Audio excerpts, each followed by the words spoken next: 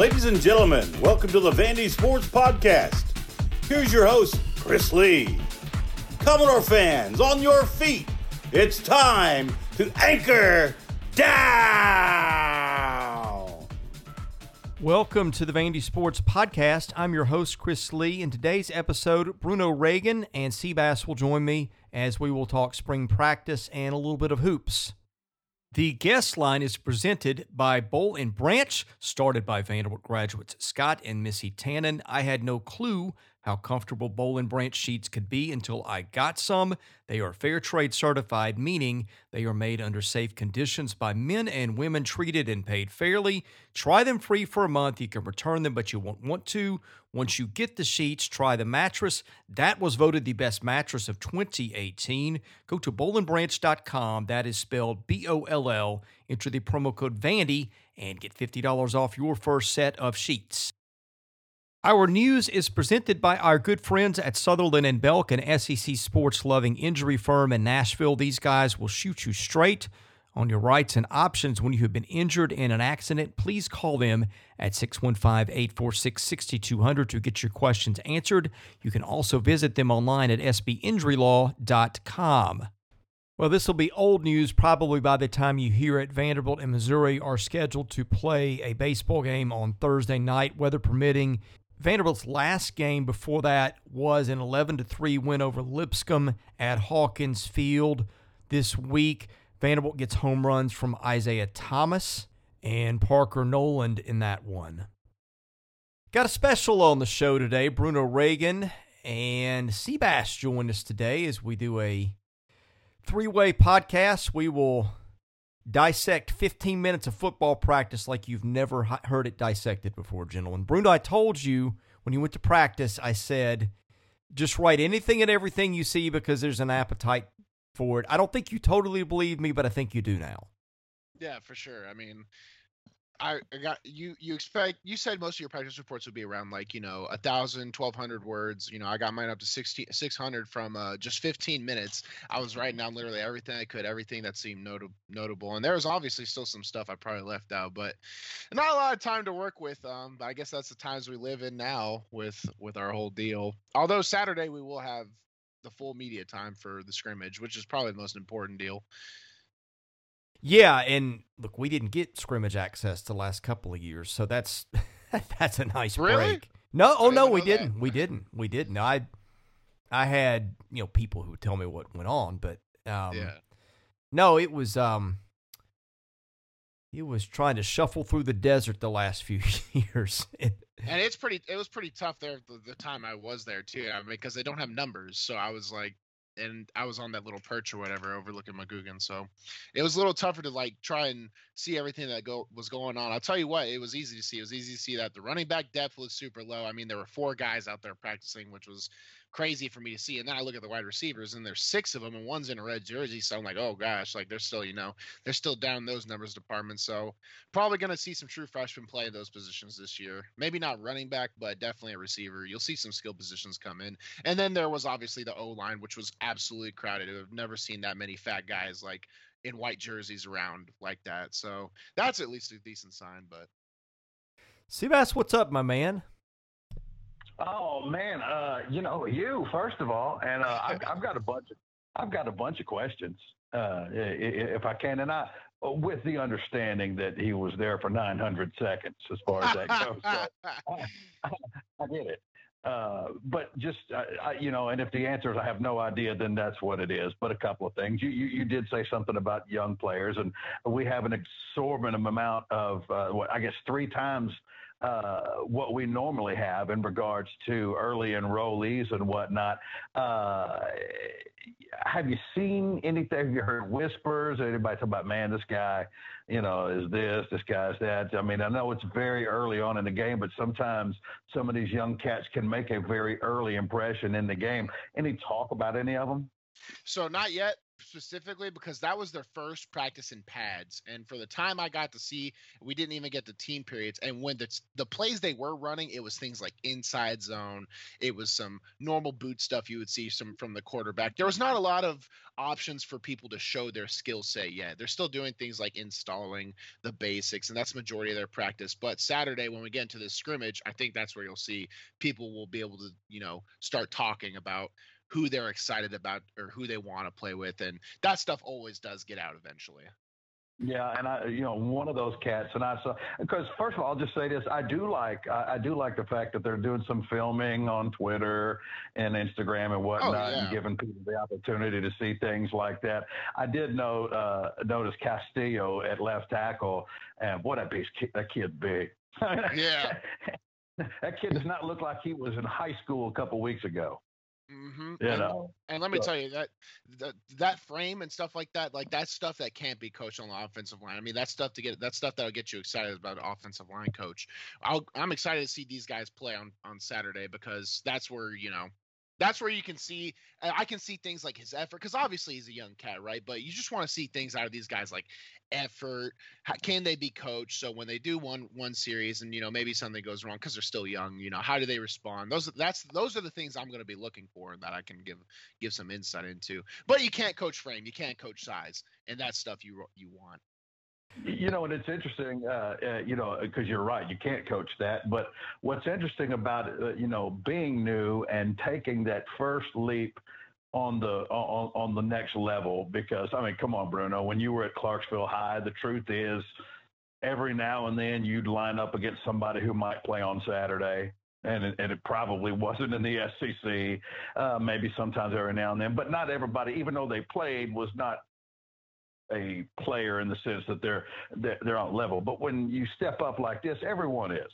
There's nothing particularly special about you. So it's interesting because, when you want to make such a great impression early on your new teammates and your new coaches and all this other stuff. But it's like, because I look at it and I think to myself, well, if you're not geeked up and excited to go now, when in the world would you be? But how do you mix it in there with also being able to control the nerves? Absolutely. At the same time. So you want to film everything you got, but then you got the nerves as well, right? At least I did. Oh, I can speak to this 100% because I came from Clarksville, which was it's not a football hotbed at all. I played against probably two really good college players, Jalen Reeves-Maben, but he was a skill guy. So it's not like I ever was like dominated by like that or anything. But I also played against Andrew Jelks. I was a D lineman, and Andrew Jelks was offensive lineman for Henry County, and Andrew Jelks just absolutely destroyed me in the game I played against him. So, and that was my sophomore year, and I was still very raw. But by the time I got to my senior year and I was just killing everybody and they were small, I was like, dang, Andrew was like the only real good football player I ever played against. And he just absolutely wiped the floor with me. So by the time I got to Vanderbilt, and then everybody's a bunch of Andrew Jelkses, I was like, oh my gosh. But it's kind of like where that thing you can, like, in your head, the stakes are so high that it takes you to that next level, right? And some guys react differently. We see guys all the time who come in with hype and they fold to it. Maybe the pressure's too high and they don't perform like they want to as a freshman, which is a lot to expect. Like, these guys are 18 years old. They're not even like they still have so much development to do just from a natural standpoint. So I just want to see these guys have effort. And that's the coach's job 100%. You have to tailor it to these kids sometimes when they're at their youngest and just keep them on the path to where they're grinding. Find whatever makes them tick, keep them moving forward, and it'll all play out for itself. If a guy like me can turn out to be a decent player, these should be going to the NFL. You know what I'm saying?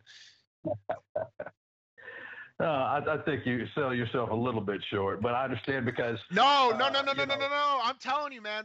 And you can ask Cole Clements because he's still there after all these years. I would pop on my film. We would all be there 10 minutes before meetings, and I would pop on the film of my freshman year and show all the young guys, and we would all just laugh at how bad I was. And I was like, look at this. Like, if this guy can end up playing, like, there's no excuse for you. There's absolutely no excuse. Like, it was bad. Maybe I'll pull that up one day if I can get some access to that old footage, because it's awful. But it's just about how you go into the whole deal. You can really change some things. And you get 5 years. And Chris, one of the things that you think about is, and again, I'm not going to speak for Bruno, but I thought about initially right away. I was like, well, I'm never going to be as good as these guys. Look how big they are. Look how strong they are. They bench press 425 pounds, and they're 2 inches taller than me and weigh 30 pounds more. I can never be that good. And the truth is, it's just a matter of getting acclimated into the system. But when you first get there, I mean, that's when it's a good sign. If you first get there, and I don't care if it's Vanderbilt or Alabama, if you first get there and you can make an immediate impression on a place like the offensive line, that's a great sign for the future of your, for your time there at that school. It just is, because that's not really the norm. There's so much more to get used to than just learning your playbook. I promise you that. I feel the need to interject something here because we keep it real at the podcast. Bruno, our friend, sells himself short at times, and I like him. The thing I like about Bruno, the reason I asked him to be part of this is he does keep it real. He does not sugarcoat or things. But I got to say, my man, Justin Angel, who's worked for us off and on, is back with us and has been an offensive line coach and played offensive line in college. Called you out, I think, as a sophomore, said this kid's going to be a stud. So whatever your struggles were as a freshman, I don't think it took you very long to rectify those. Oh, no, but it's just one of those things where, like, when I was a freshman and a true freshman, the older guys would poke fun at me at film sometimes because it was funny. Like, I was just making dumb mistakes.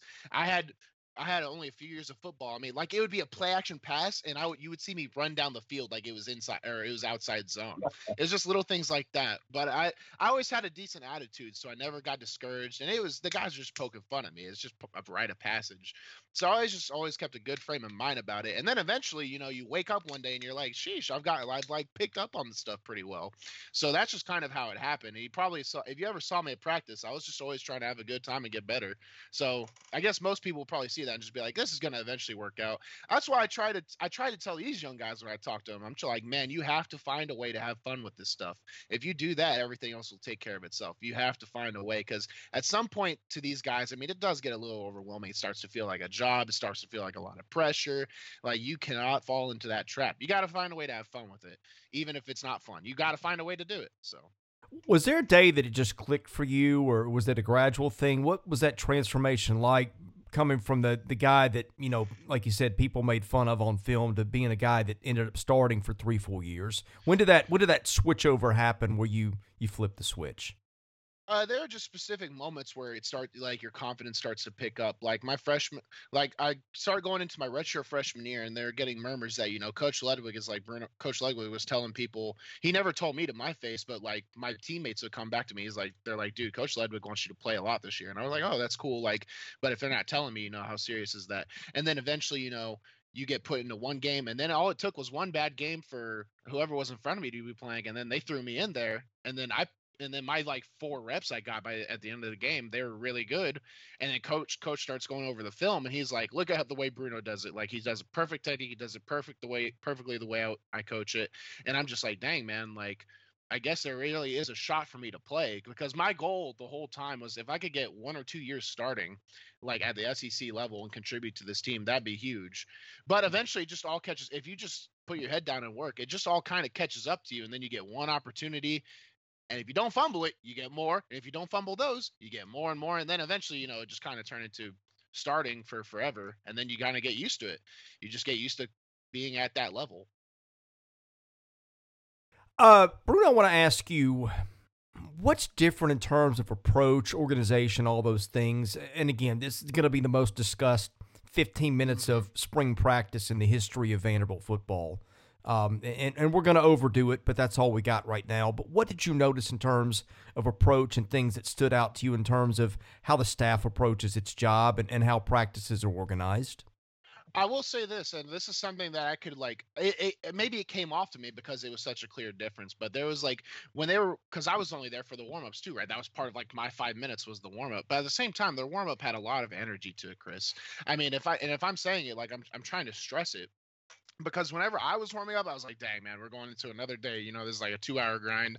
Let's get into it. And a lot of dudes would mope. And I have clear memories of remembering coach getting pissed off at us because, it didn't look like we were ready to practice for the day. I mean, that was not a problem with these guys.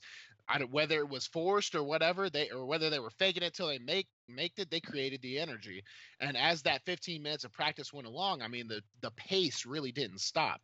And if it even started to slow up, they paid for it. I saw like all 20 of those offensive linemen start doing up downs. And if that were me, we're not doing that again after that. You know what I'm saying? So we're going to keep the pace up. Then that's just the kind of vibe that I got. Did you guys, either of you, and I'm guessing the answer is no because it just came out a couple hours ago and you both had stuff to do today. Did you either of you listen to Clark Lea's press conference today and his remarks? And I say today, we're doing this on Thursday. I have not been able to. I've been in between clients and shows, so no, I have not seen it. I didn't, because the press conferences haven't been too in depth in the past few days. So I just kind of lulled over this one. But was there something interesting? Well, no and yes. Okay. No, he's not, and this isn't critical, right? Like I'm always the guy asking them questions because you know what our audience is. They want to know. And I told you this, and I think you believe me now, Bruno. People want to know like what the third string quarterback is doing. There's no detail that's insignificant to fans. Absolutely. And Clark just doesn't give you much. And look, I'm not criticizing for that at all, because I think I understand why. I mean, he is very focused on processes and things like that. Like I asked him a question, just a throwaway question to see what he would give me. Not a throwaway question, but just fishing for anything, right? Because, again, people want details, and it's my job to get it. And he didn't give me much when I asked him, but yet he did. And the question I asked him was, basically, I know that you're trying not to judge too much on last year, but I'm sure you've seen film, and with that, what is surprising you? And he gave me, I thought, one of the most informative non-answers ever, and I'm trying to remember how he phrased it, but he went into this long, detailed explanation of not bringing stuff with you to practice, and he even said something about, like, we don't want to, as coaches, communicate anything to our kids. Like, it almost sounded like if you have an argument with somebody or you get in a foul mood in the parking lot because you got a parking ticket or something, I'm using just things I'm making up here, that you've got to be careful not to bring that to practice and have it rub off in your kids and how you interact with them. You have to hear the whole answer itself because it's not something that you can just condense to a sound bite. But I felt like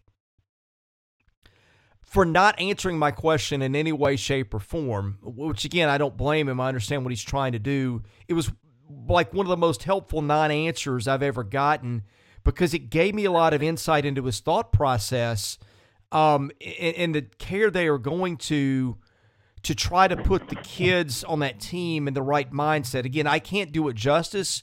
It's on our YouTube channel at Vandy Sports on YouTube. You can watch it. It's actually on our site, too. You can watch the video for free from the front page. But I would be interested for you guys to watch that and just get your reactions once you hear his answer, because the way that he walked through it was kind of fascinating to me. I mean, it sounds like it's just kind of a leave your baggage at the door type deal. And maybe for these kids, that's a huge thing, too, because coaching and that was the way we were kind of coached, Chris, at least to speak to like our Mason time there was, they treated us like men in the sense that like we dealt with a lot of our own stuff. And if you could sink or swim, that was, that was huge. But I mean, these are 18-year-old people. And I think we know now that at least in our day and age, 18 years old is not, it's not old at all. You haven't paid bills yet. You don't understand responsibility to the fullest. And sometimes these kids just need help. And on a coaching standpoint, you can't bring any of that in. Practice is supposed to be the escape, and you want practice to be the escape from school. You want practice to be the escape from I had $2,000 of parking tickets. And I didn't want to think about them at all when I was at practice, right? That's supposed to be your escape type deal. So focus on the ball. And Clark Lea seems to be running really good. I mean, I've talked to a few of the players, and they love what's going on there. They said it's a night and day difference, all around from a program standpoint. So you had how much in parking tickets? I had about like what? And you want to know the best part is in 5 years that is way less than the parking passes would have cost. I tried to explain that to my mom and dad all the time. I was like, guys, man. I was like, guys, listen, this is by far the cheapest way to like get away with parking at this school. But That's anyways, terrific. That yeah, really is terrific. it's a loophole. It's a loophole. You can ask anybody that went there. Or the whole game plan was never to buy a parking pass. You just got to take the metro tickets. That's all you got to do, and you'll save a lot of money doing that. Did you just pay them by mail? Yeah. You can. There's a little online deal. Like you just get the ticket, boom, you go online. That's usually where a lot of my stipends went. That was like, the cost of attendance stuff. I would just be like, okay, this is gonna cover my parking for like a year. Now I get it, because like I was like, how that doesn't square with what I know of you. Like a guy that gets $2,000 in parking tickets, but then It's what a you tell me, it does. That's great. Oh, I was talking to when I went to the practice, the guy who was leading me around, he was complaining about parking. And like, I was like, man, like if you're going to be here for the long haul, you might want to invest in getting parking tickets. Like, I was telling him the whole strategy, and that's something our teams did. It's kind of a little inside deal. So that's how the Vanderbilt football team operated in terms of parking. Now do players at other schools have better parking situations than that? Yeah, mainly because they're in college towns, so they get better access to like parking and stuff like that. And it wasn't that big of a deal at Vanderbilt, Chris. I'm sure you heard of the moped like culture here at Vanderbilt. They kind of cracked down on that my junior or senior year. They started like giving school tickets for the mopeds if you didn't get the parking pass too. So that's when my junior or senior, that's when everybody just went to pure like criminality, I guess, in terms of parking. Okay, I've got a story about mopeds and offensive linemen at Vandy. My co-host when I did radio was a witness to when I think it was Cole Harden got hit on a moped near campus. Like we had a story, we had a breaking story on that and everything, all because my radio producer happened to witness it. I'm sure they were wondering how in the world did he get this, but do you remember that? He got hit by another teammate right outside of the right. Oh no, I'd forgotten that. Yeah, he got hit. Oh, that's right.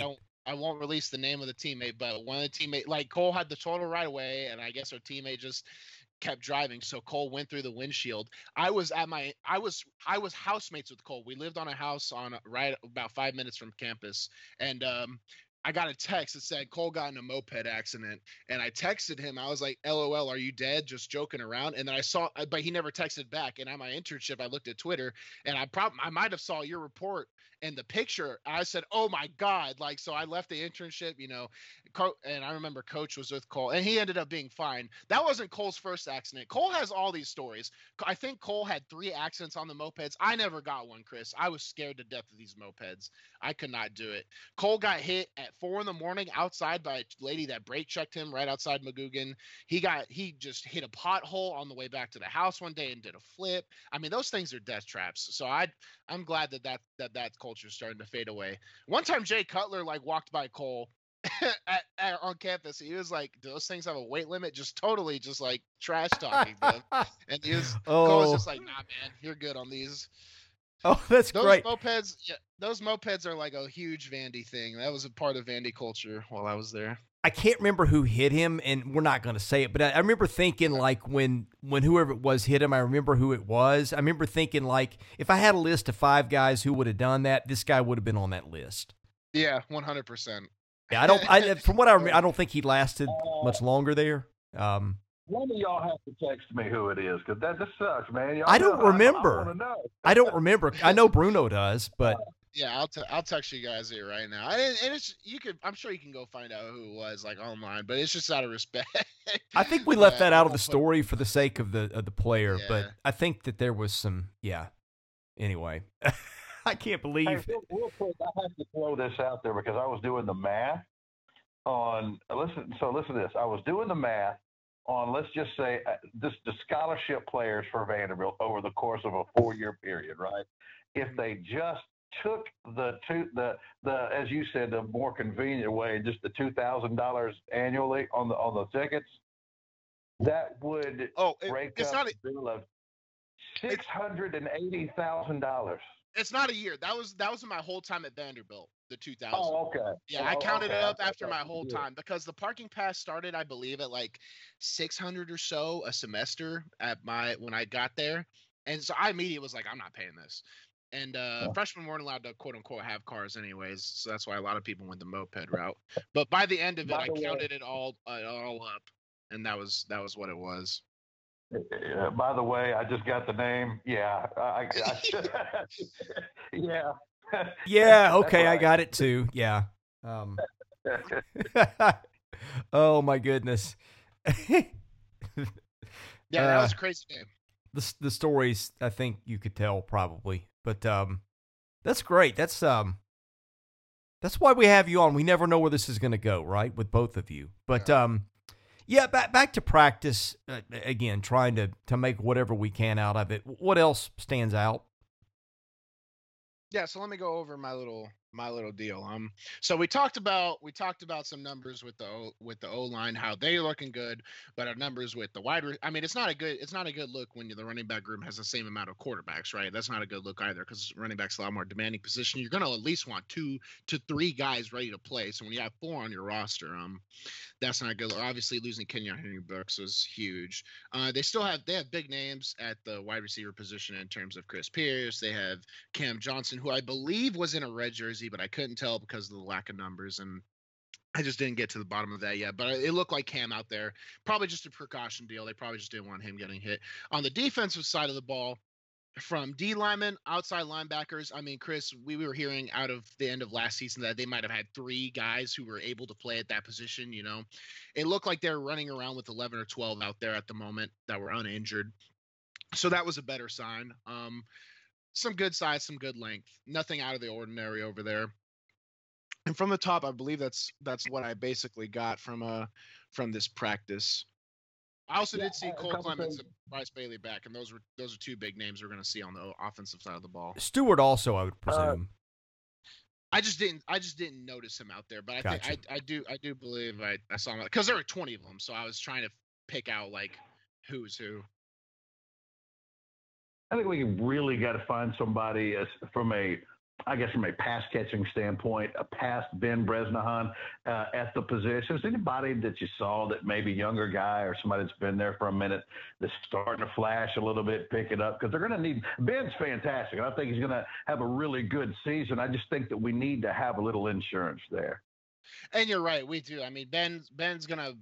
It's going to be interesting. I want to see what they do at this scrimmage, because Ben has to be out wide, right? Because he's too much of a pass threat. Like, he's going to need to be out there.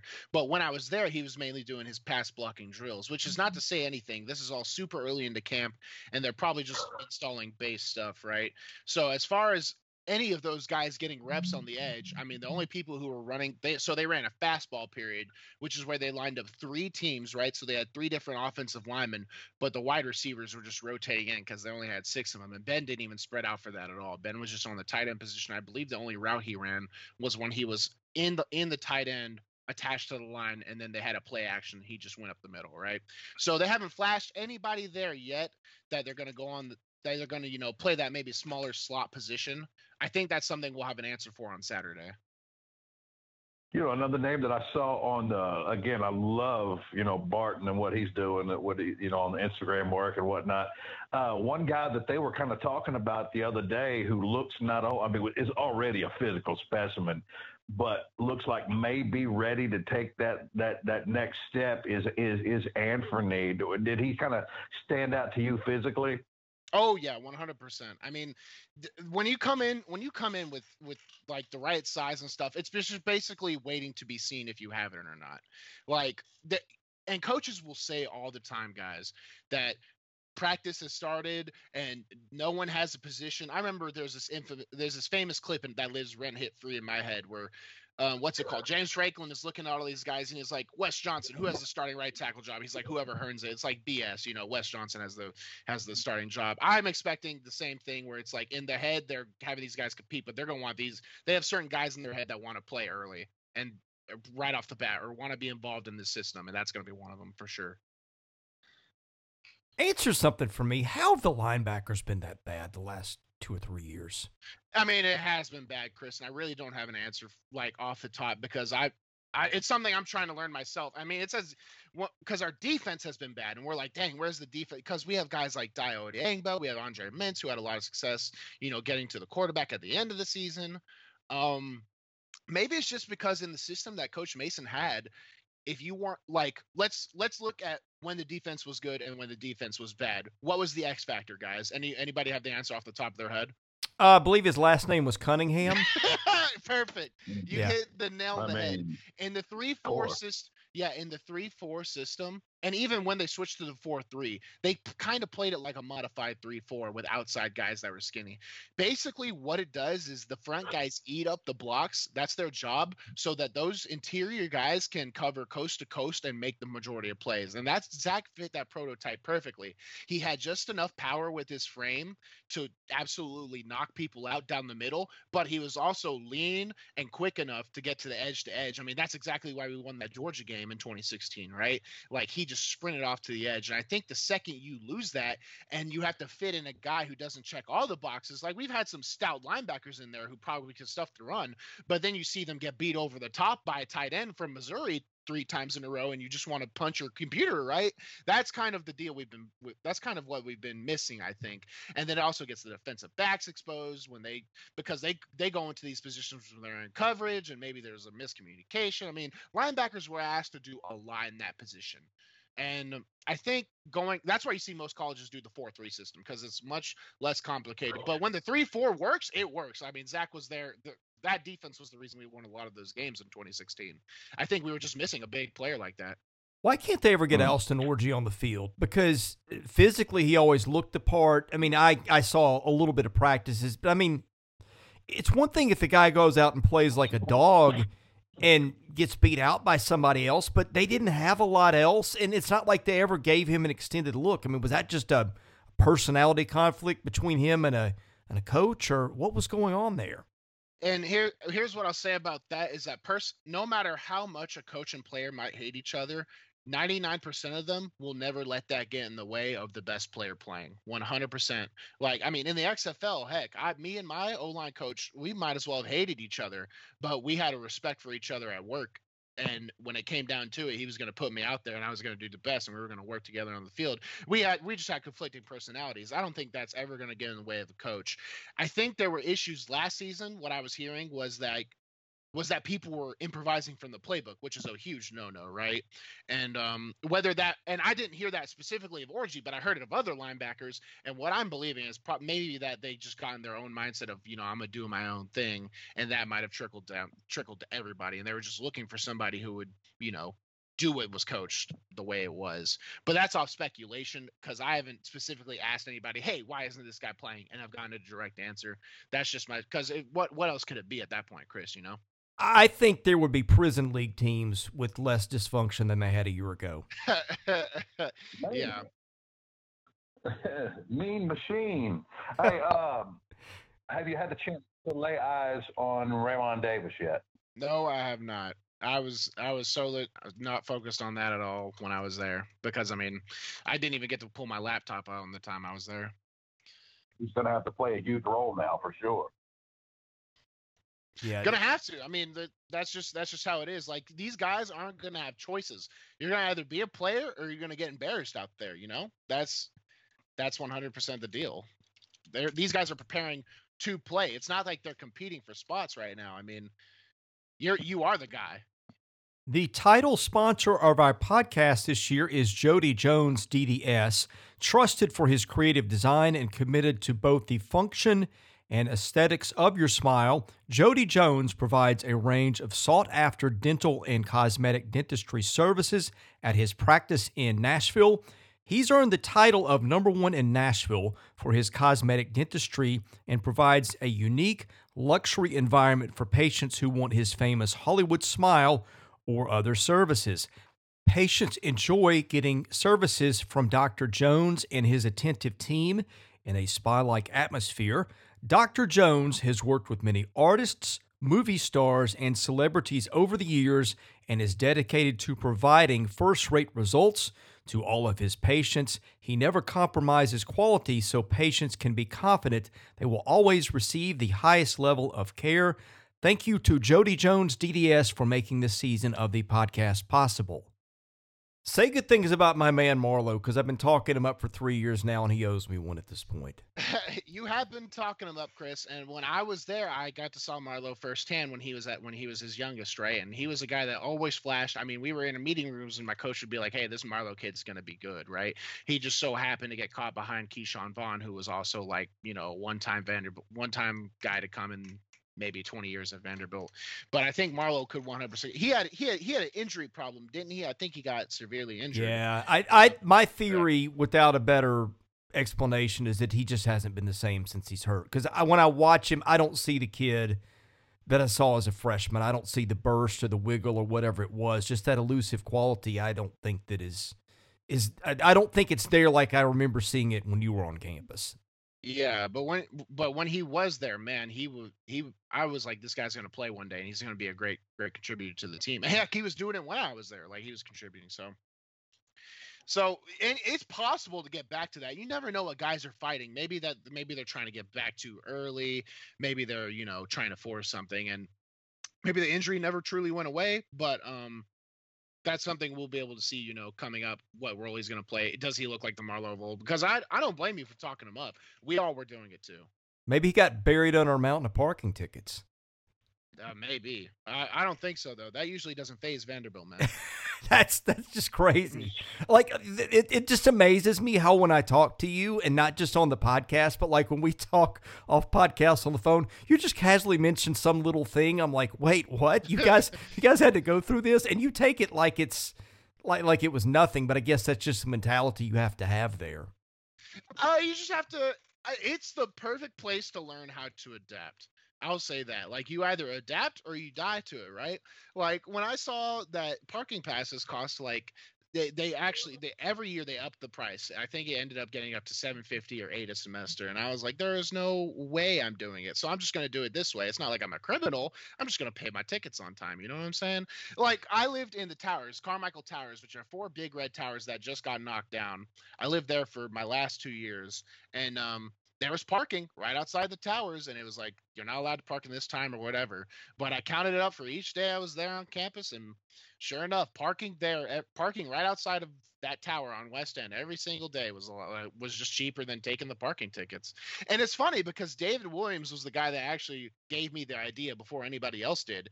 He would tell me about how, listen, guys, you're gonna meet people on campus who don't live normal. They're detached from reality, like rich kids that don't want to live on commons their freshman year, so they live in the hotels. Like, you're gonna see stuff like that all the time. And I was like, dang, if they could just do whatever they want, I'm just gonna do whatever I want with parking. Wait, they live where?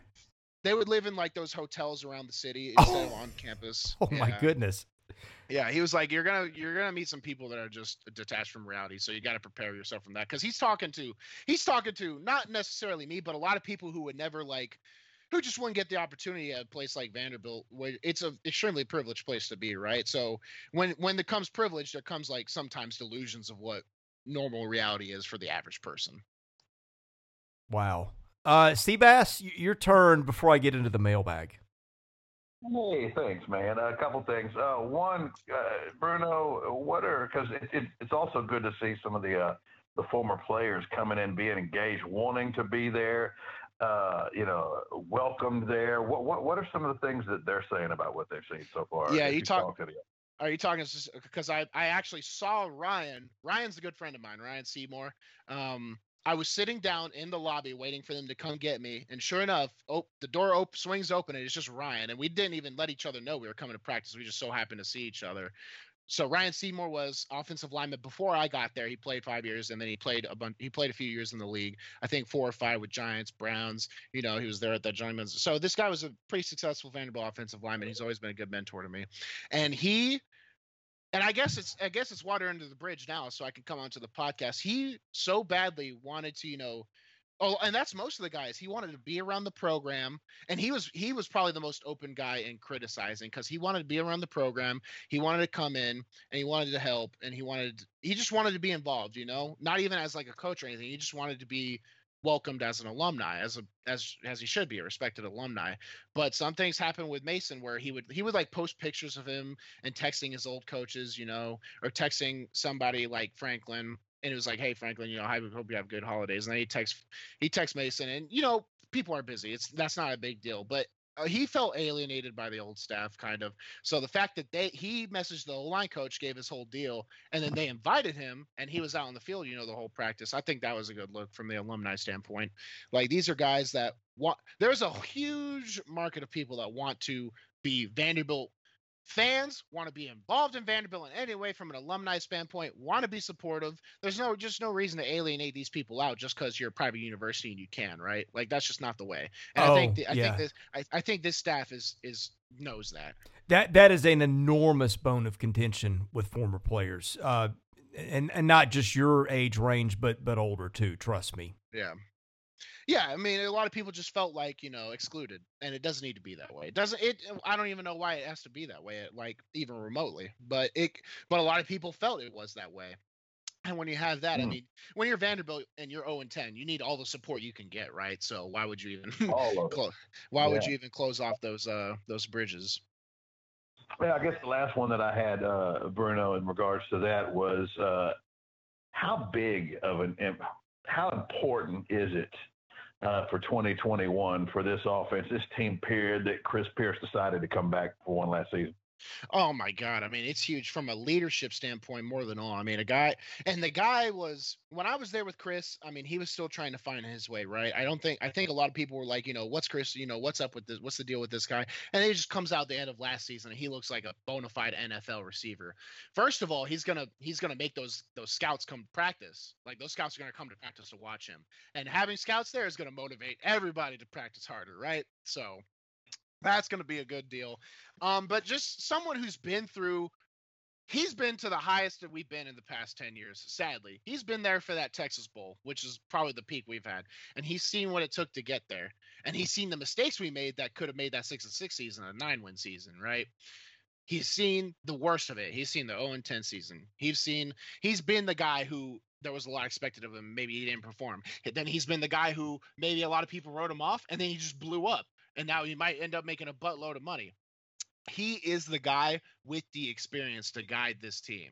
And having him come back for an extra year, not only do I think it's a good idea for him, for his NFL prospects, I think it's just a great thing for the team. Obviously, it can't be bad to have him back. You guys ready for the mailbag? Let's do it.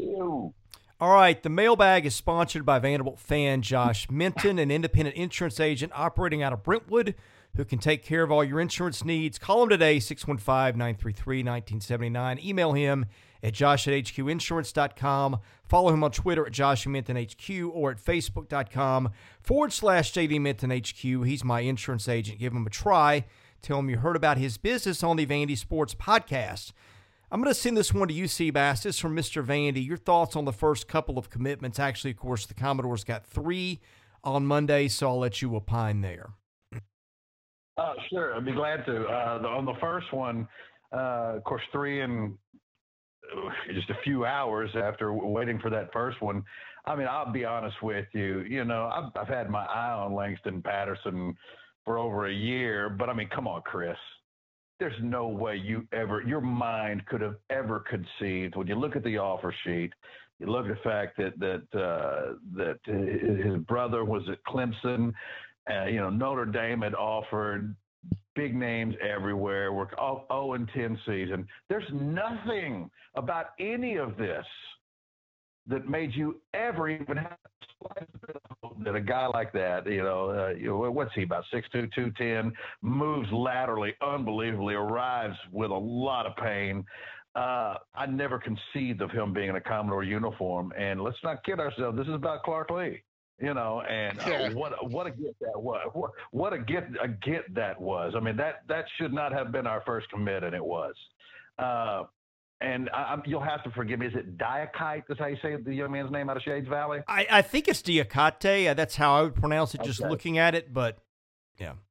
Well, as you've read, he blew up over the weekend on that camp, and really played well and showed versatility. I think he played the tight end position. during that camp, but they like him on the other side of the ball, maybe to get pressure on the quarterback. Long, pretty aggressive kid. I watched him on film. He really stuck out to me, and it sounds like his best football is going to be this year. That he's really starting to catch the eye of some people. I would not be surprised if more offers are on the way. He did say, I believe I read that he was, possibly going to take other visits. So there may still be work to do for Coach Lee and whatnot. But and then the young man, the other kid, the Linus, Zunk, I think it is. Yeah. And man, I got to tell you something, man. For a guy who's just now really starting to play this game, have y'all noticed how brutal he is? I mean, look, it's one thing to learn the game and to have the proper technique and everything, but this guy finishes like somebody who's trying to take down a bull. When they wrap their feet or, with a calf roping or whatever it is. He doesn't just tackle you. He's trying to put you through the grass, and this kid's what, 6'7"? They say is potentially legit 6'7".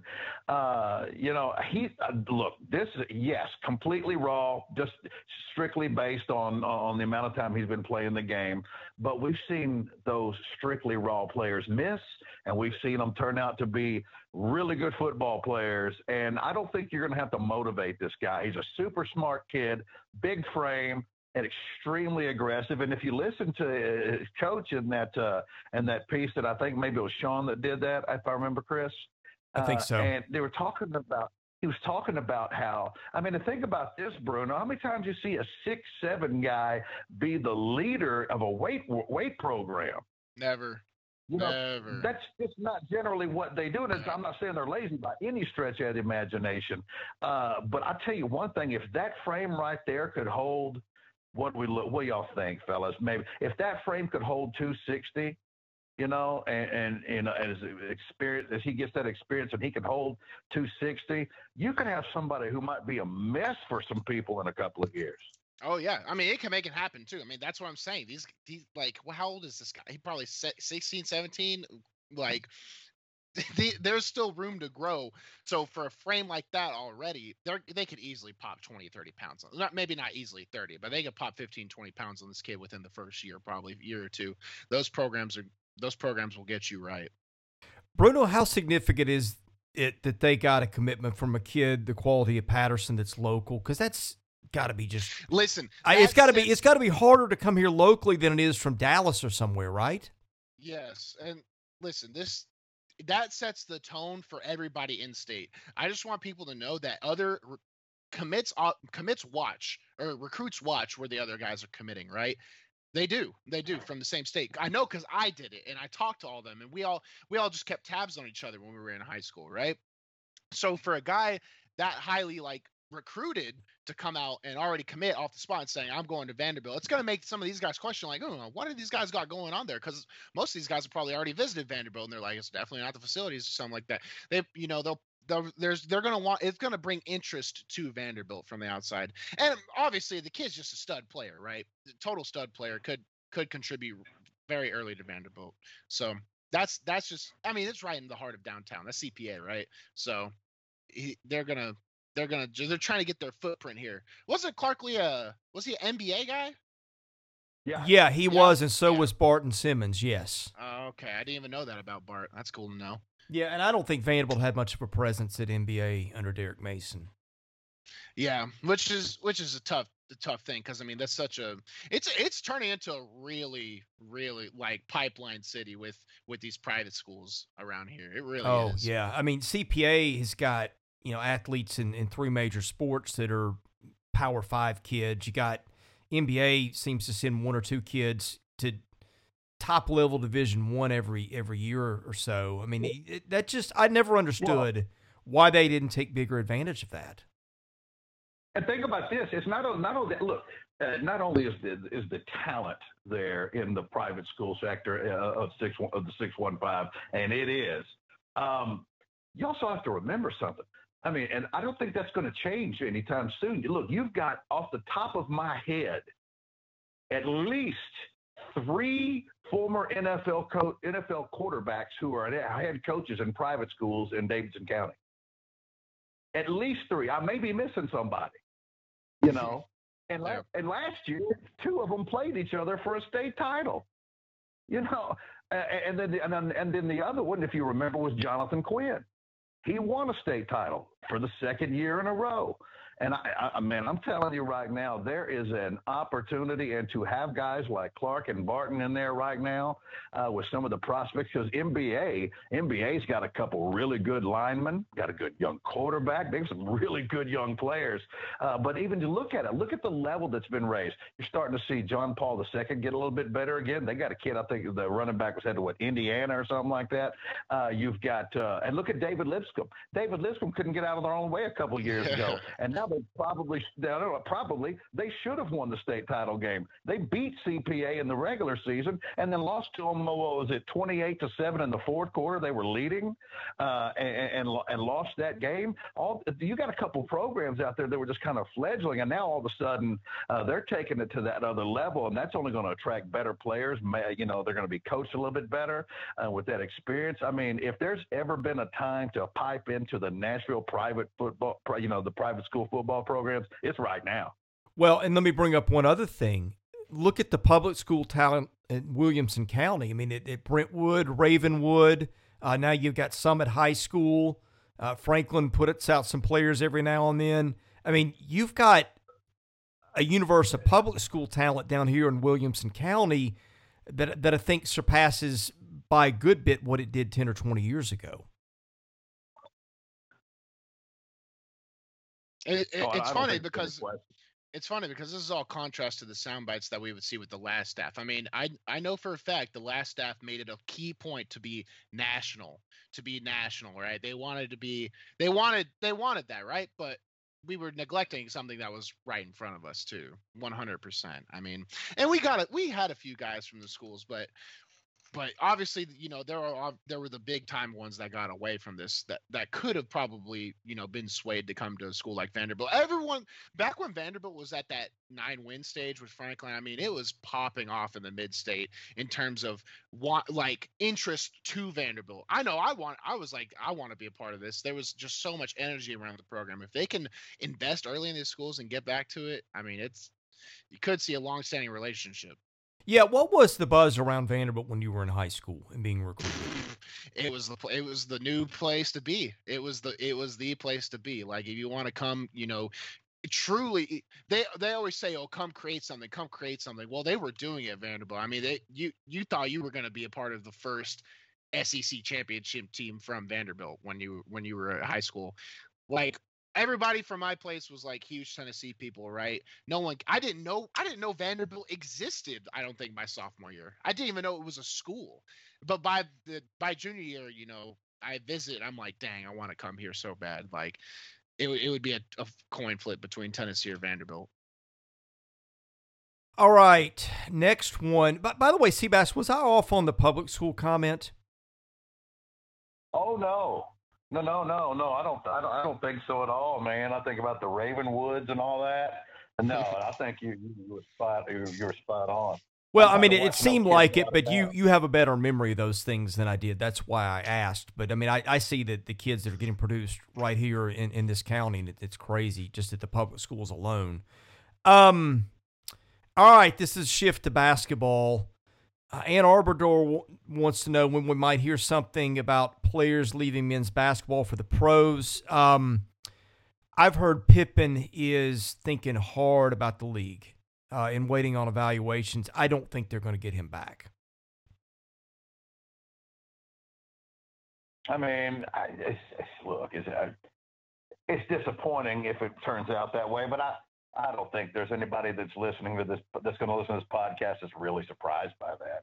And like I've told you over the last couple of podcasts, and I don't know if you and I are on the same place with him or agree with that, but I'm just telling you, I think he has a real opportunity in the league.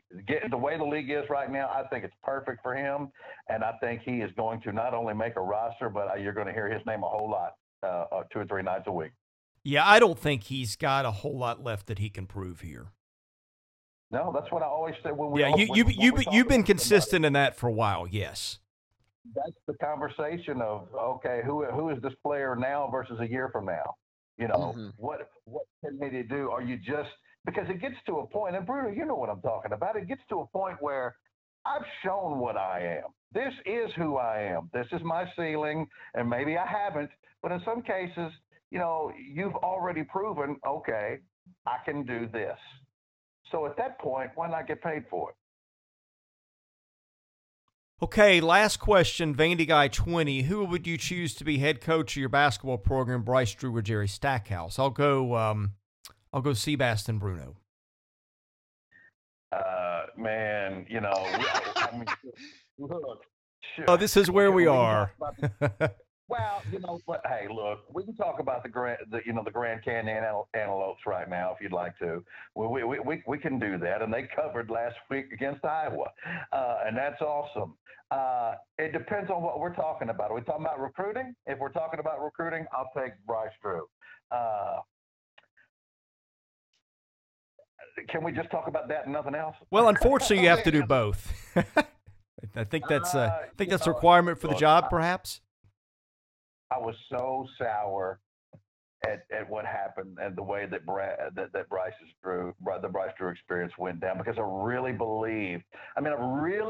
honestly believed that when we hired him, we had hired our guy.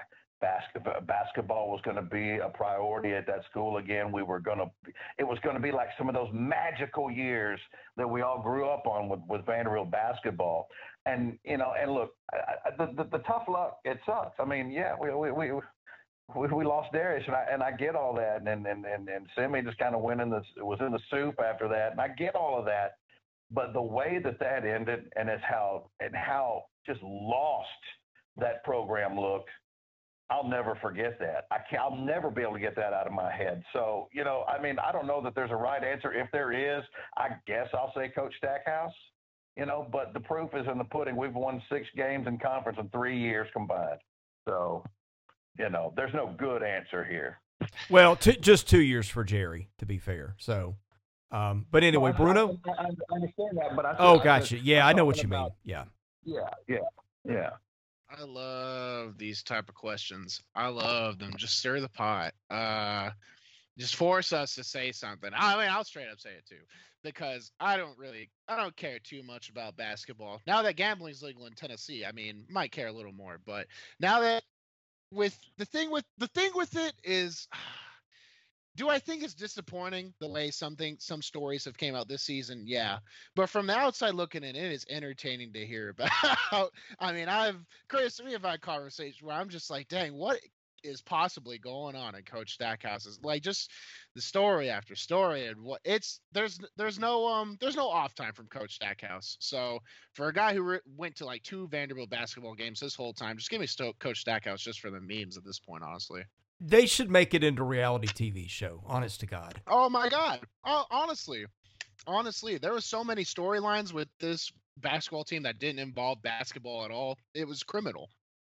Yeah. Let's see. There was a comment here. Oh, well. I can't. I don't see how this gets better, guys. I mean, he's going to have to land a couple of big-time impact transfers and hope they catch some breaks, because I just don't – I'm just not seeing a path here. I mean, I'm not telling you for sure Pippen's gone, but nobody I talk to thinks he's coming back. So you got it. You had to have more pieces anyway. And now you got to replace him too, probably. Right. Yeah. So, I'm just kind of speechless with the whole thing. But yeah, I mean, next year will probably just be a year in waiting to, honestly see where the contract stands. It could be one of those type deals. Well, the contract's still going to have 3 years left on it after next year, and he made it clear he is not just going to walk away from that. Oh, so. Yeah, but we'll see what Vanderbilt does. I don't think, obviously, they'll make a decision after this, but if it's if it turns into a winless season, which some people were thinking this one might have turned into, but, they pulled some out, so. Well, or at least in conference. I know what I was going to say. The Drew staff considered that last class with Pippen and Dessou, I don't want to say a throwaway class because that's not fair, but that was like their little in-between what they just gotten and what they were ramping up to get, which they were in great shape. I think with Keon Johnson and Walker Kessler, I don't know that the staff ever picked up the phone to call either of those kids once the new staff got here. And look, Keon Johnson comes with some issues. And Walker Kessler, I don't know. I watched him in high school. I had some reservations about him spending all his time behind the three-point line where he could have kind of dominated inside when I saw him play. And he's transferring. But the funny thing is, all indications that staff could do some pretty good evaluations of talent. Now, I've got the same reservations about his coaching of everybody else. But you get enough players, man, you're going to run into a good season or two just with the talent they were bringing in. And the fact that they got Dessou and Pippen and both of them end up being pretty good players is kind of a footnote to me, Seabass, is interesting when you look at it back now, going, that was not, the level of class that they wanted, but even on what I guess was I don't want to call it a miss, right? Because it was that in-between again. But it's interesting to go back and look at it that way now, knowing how Dessou and Pippen have turned out, if that makes sense. Yeah, it does. I guess, look, I think one of the things from a fan standpoint is we've had trouble with the whole assistant coach thing and the approach to the hiring and all the pieces that we weren't used to having in different positions there and who's your lead recruiter and, who's taking the bull by the horns. Because, look, the truth is, yes. I mean, sometimes we act as if Coach Stackhouse hasn't brought anybody into the program, and that isn't true. That's not true. I don't know. I guess there is a perception, and maybe there's some truth to it, and maybe there's not. It just seems like he's not, at least let me say this, the impression given out, I think, is that he is not into recruiting or doesn't have to put everything into it. And if you're going up against 13 other teams who are putting everything into it, and that's just in your conference, then we're already behind, before we even get into, before we even start lifting weights and running and training and ready to play basketball, we would already be in a hard way to go. And I think there's people that think that that's kind of how his approach to recruiting is. And the thing is, if that is the case, well, then this will not ever get better. You can't ever take a season off in recruiting. Never. And they did right Never. off. I mean, and you do, it's going to have a minimum of 2 years of consequences. And my goodness, you do that a couple of times and God help you, right? But I'm just afraid, this is what I've been afraid of since the beginning. I'm afraid that they left themselves so much left undone in the first year or two that they got here that it's just going to be impossible for him to recover to. I mean, because let's say that he started killing at recruiting right now, right? You either get ones and dones or you're a minimum of 2 or 3 years away from winning. By that time, unless something goes really right next year, he's going to be so underwater in losses that nobody's going to have the tolerance for him to stick around any longer, if that makes sense. It makes sense, and I think that's an accurate analysis of the current situation. So, but look, let me just cut to the chase here. The stuff about him not putting in the time was not urban legend, right? That was dead on. That is not just something somebody made up because they don't like Jerry Stackhouse. I mean, that if you have your ear to the ground, that's been all over the place. It's been all over the place close to this program, at other programs, in NBA circles. I mean, that was no secret if you were paying attention. That was not just something that people made up because they didn't like Jerry Stackhouse for some reason. Well, then, like you said, one season equates to two lost seasons. One cycle equates to 2 lost seasons. So you do the math if that's accurate. Yeah. Well, here we are. But guys, closing thoughts. I know Seabass, you got to run. Bruno, you've got other stuff to do with your life as well. Bruno, I'll let you close, and then Seabass, I'll go to you if you guys have any parting thoughts. Yeah, it's Thursday. I already posted on the board. I'm not sure when this will be up, but I'm looking forward to Saturday with the scrimmage when I have the write up, obviously at the end of it. And that's where we'll see. They're going to be the first real inside look where it's not speculation about the whole Clarkie Lee era. We can all talk about what we've seen without pads and our first day of pads where they maybe ran 6 plays in a team. We're going to see what this team is starting to be made of coming up this Saturday. So I'll get that to you guys and look forward to it. Seabass, your turn. I guess, I'll make this very quick. Just let everybody know. I just found out that there is a Peppa Pig marathon coming on this weekend, and so my plans are made. My nephew will love that. So will my brother. Man, I sit there and watch Peppa Pig all day long. Oh, my brother just thinks it's hysterical. He's a grown adult, and he just snickers every time he watches. It's something about that show. Like, if that's your thing, it's funny. It is pretty funny, actually. Yeah, I put it up there with Gone with the Wind, man. It's like an absolute must see. Oh. That's all I got, Jack. All right. With that, we will close the show. I'm Chris Lee, the host of the Vandy Sports Podcast. We appreciate you listening. Remember to subscribe wherever you get your podcast. Leave us a nice rating if you don't mind. And check out the website, vandysports.com. Subscribe to that if you don't mind. That helps us out a little bit. But anyway, this should be the last episode of the week. For Bruno Reagan and Seabass, I'm Chris Lee, the host. Have a great weekend. We'll catch you again next week.